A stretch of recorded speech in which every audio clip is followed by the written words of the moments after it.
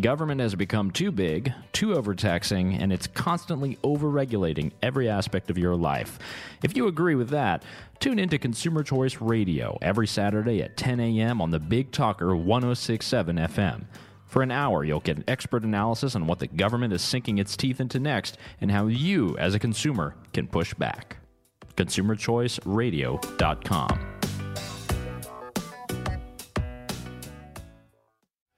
Tomorrow morning at 10 o'clock, the premiere of the Consumer Choice Radio Show airs here on the Big Talker. The man behind those hosting duties, Yaël from the Consumer Choice Center. He is with us on the Big Talker FM for our weekly Consumer Connection segment. Yaël, it's great to have you back on. Good morning. Good morning to you, Mr. Catenacci. It's a pleasure to be on. And it is a pleasure to have you on. And I know there are always interesting things that we want to get into with you on the day-to-day, particularly as it relates to consumer choice, consumerchoicecenter.org, their website. Yaël, what have been some of the things that have fascinated you this week in the world of choice and freedom in our country? Well, there's a couple of great things. As always, we have the great bastion of consumer freedom that is the state of California. It's actually not, but many of your listeners will kind of understand that. I think North Carolina likely plays host to many California refugees who are escaping plans much like this one. The one I'm looking at that just came out is that California has the plans. This is included in the new budget by Governor Gavin Newsom, that California will create its own drug label.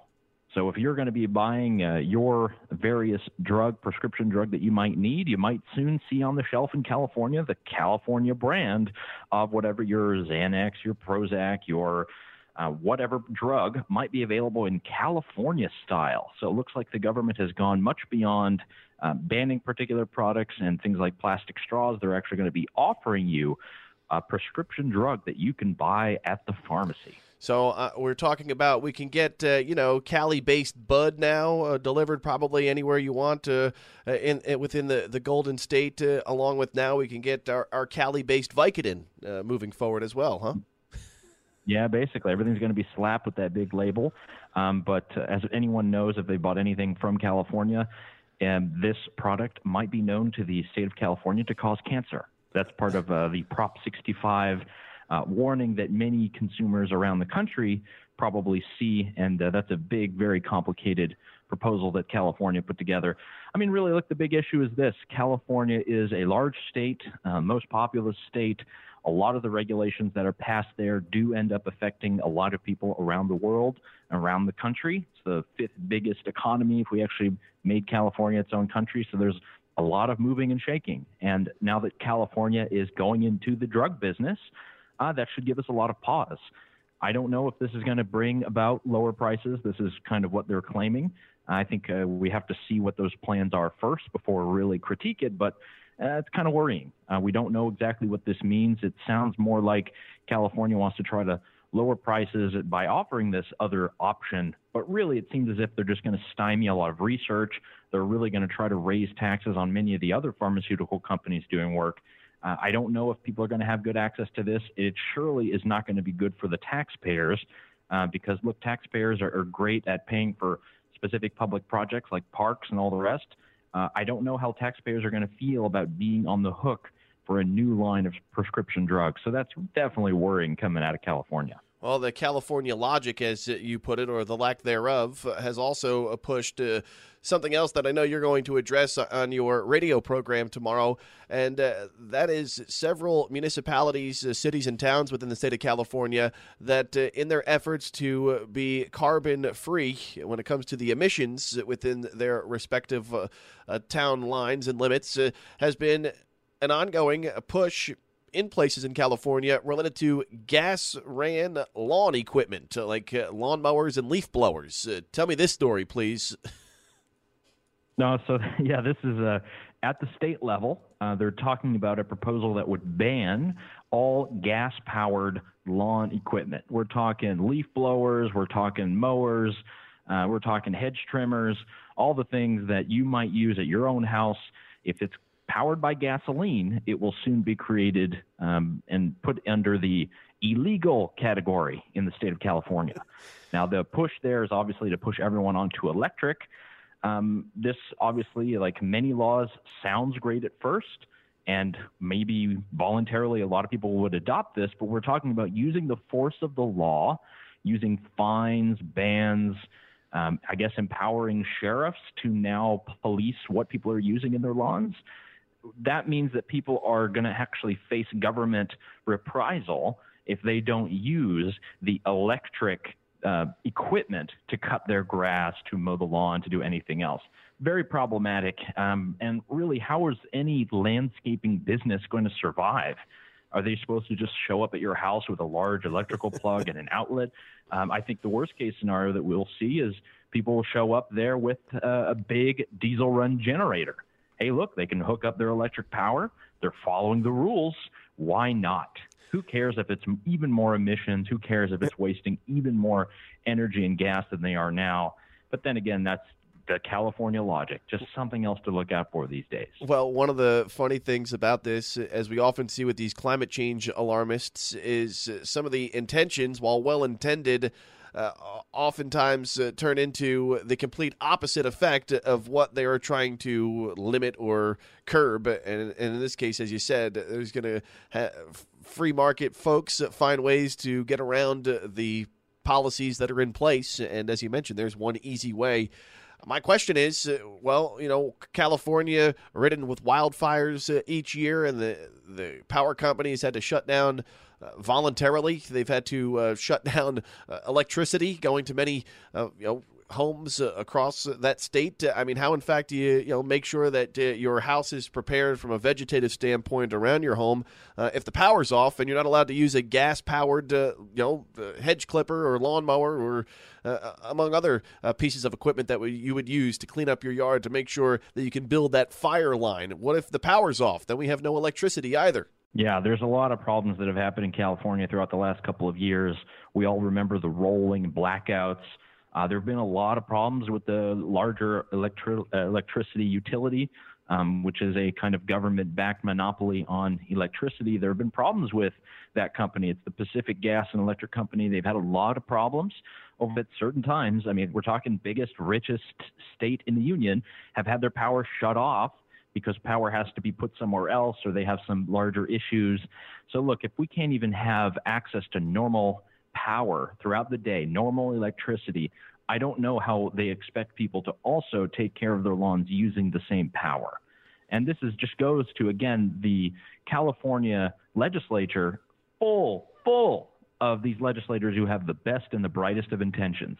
But then again, it's not intentions that win the day. It's not intentions that pay our bills or make our lives better. It's the actions that result from legislation and actually the impact it would have on ordinary consumers. It's pretty worrying. So very happy this is not yet happening in North Carolina. But who knows? There are very crazy, insane ideas that are being put in the legislation every day. Yaël Osowski from the Consumer Choice Center with us here this morning. The global grassroots movement for consumer choice, consumerchoicecenter.org. They'll also be airing their premiere show on Saturday mornings at 10 a.m. tomorrow. Yaël, in addition to the California logic, what else will you be discussing tomorrow on your program? Yeah, so we've got a pretty full hour dedicated to everything consumer choice.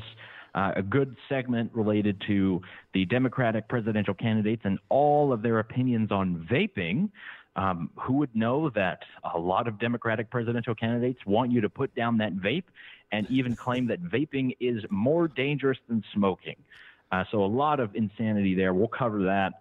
We've got a little bit on some of the cannabis legislation that's making its way throughout the country, some lessons from abroad, and a lot as well about the market, upzoning. You talked in your previous segment a lot about building homes and zoning and regulations. We talk a little bit about that. I think it's something that is affecting everyone in every community. It doesn't matter if it's in Wilmington or Charlotte or Asheville. There's so many changes that are happening, so much potential that could happen if we had a little bit of reform. So I think that is great. And generally, we try to have a good time, have a laugh. Hopefully, people will enjoy our nice consumer choice humor as well on the program tomorrow at 10. Looking forward to it. Yaël Lisowski from the Consumer Choice Center. Before I let you go, I also just want to get your thoughts as a native-born Canadian, American citizen living in Vienna. I know, obviously, tough news for those to the north of our border here in the United States, surrounding the 63 Canadians who are among those killed after that Ukrainian airliner went down in Iran. Very troubling news when it comes to how, in fact, that plane went down. Just share some thoughts on that news that came out of the Middle East yesterday. So this is, very depressing, very sad. This is a airliner. It's Ukrainian Airlines. I've flown on this airline many times, and it was filled with many students who were just trying to get back to their countries for the semester to start. And it was basically figured out that 163 of the people on board were actually going to be taking another flight to Canada. I even had some alma mater alumni who were on that flight as well. My university put out a notice. So this is, really makes your soul burn.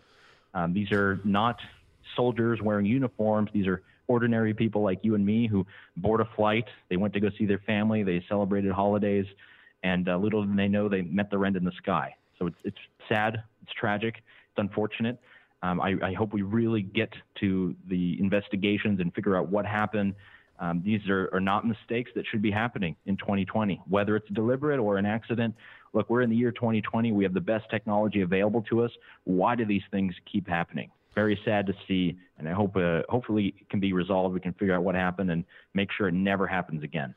That said, when we talk about the responses that we've seen over the last week, but also when it comes to defense systems that are out there, when we've got countries like Iran and other authoritarian regimes out there. I mean, and without knowing all of the details, maybe just the claims that are being made by the Pentagon, it does call into question how in which these anti-missile defense systems are run. We don't hear too much about them. Unfortunately, it appears on the surface now that it looks like it was part of their missile defense system that played a role in taking down that plane. Yeah, it could well be. This is, we just remember a few years ago, it was the same confusion over Ukraine and whether or not it was Russian-backed rebels or if it was the Ukrainians and the Malaysian airliner that went down there as well. I mean, this is just another circumstance where civilians who have nothing to do with war are being blown out of the sky. This should not be happening in our day and age. If civilian airliners care about security, I think they're going to look more into a lot of systems like Flight Guard. This is something I started researching. If anyone has ever been to Israel, you likely have flown on El Al, which is the Israeli flag carrier, the big airline there. They have a flare system that can try to deploy any kind of rockets that are shot off at the planes as a measure of trying to protect it. And you know it, there's a lot of European airports that want to ban that. They don't want to allow these airplanes to have this technology. So there's a lot of definitely a lot of things to think about here. Very sad again that this has happened, that it's come to this. We don't like to see this kind of conflict. We don't like to see senseless violence. I hope it's going to be resolved in some way, but we never know. There's a lot of forces at play, and I hope that at least the truth will come out very soon. Yaël Lisowski from the Consumer Choice Center, consumerchoicecenter.org. Their website, Consumer Choice Radio Show, airs tomorrow, 10 a.m. right here on the Big Talker FM, and Saturdays in the days, weeks, and months ahead, following the Lend with Ben show. Lend with Ben Hawkins of Sierra Pacific Mortgage from 9 to 10 Saturday mornings, followed by Consumer Choice Radio, hosted by none other than my friend Yaël Lisowski here with the Consumer Choice Center. Yaël, it's always a pleasure, my man. Thank you so much for your support, our partnership. We value it dearly, and we look forward to our conversation next week. Yes, sir, Sir Joe. Thank you so much for Big Talker. Thank you to all the listeners, and talk again very soon. That's Yaël Lisowski from the Consumer Choice Center. Once again, consumerchoicecenter.org, their website. We are 8 minutes in front of the hour.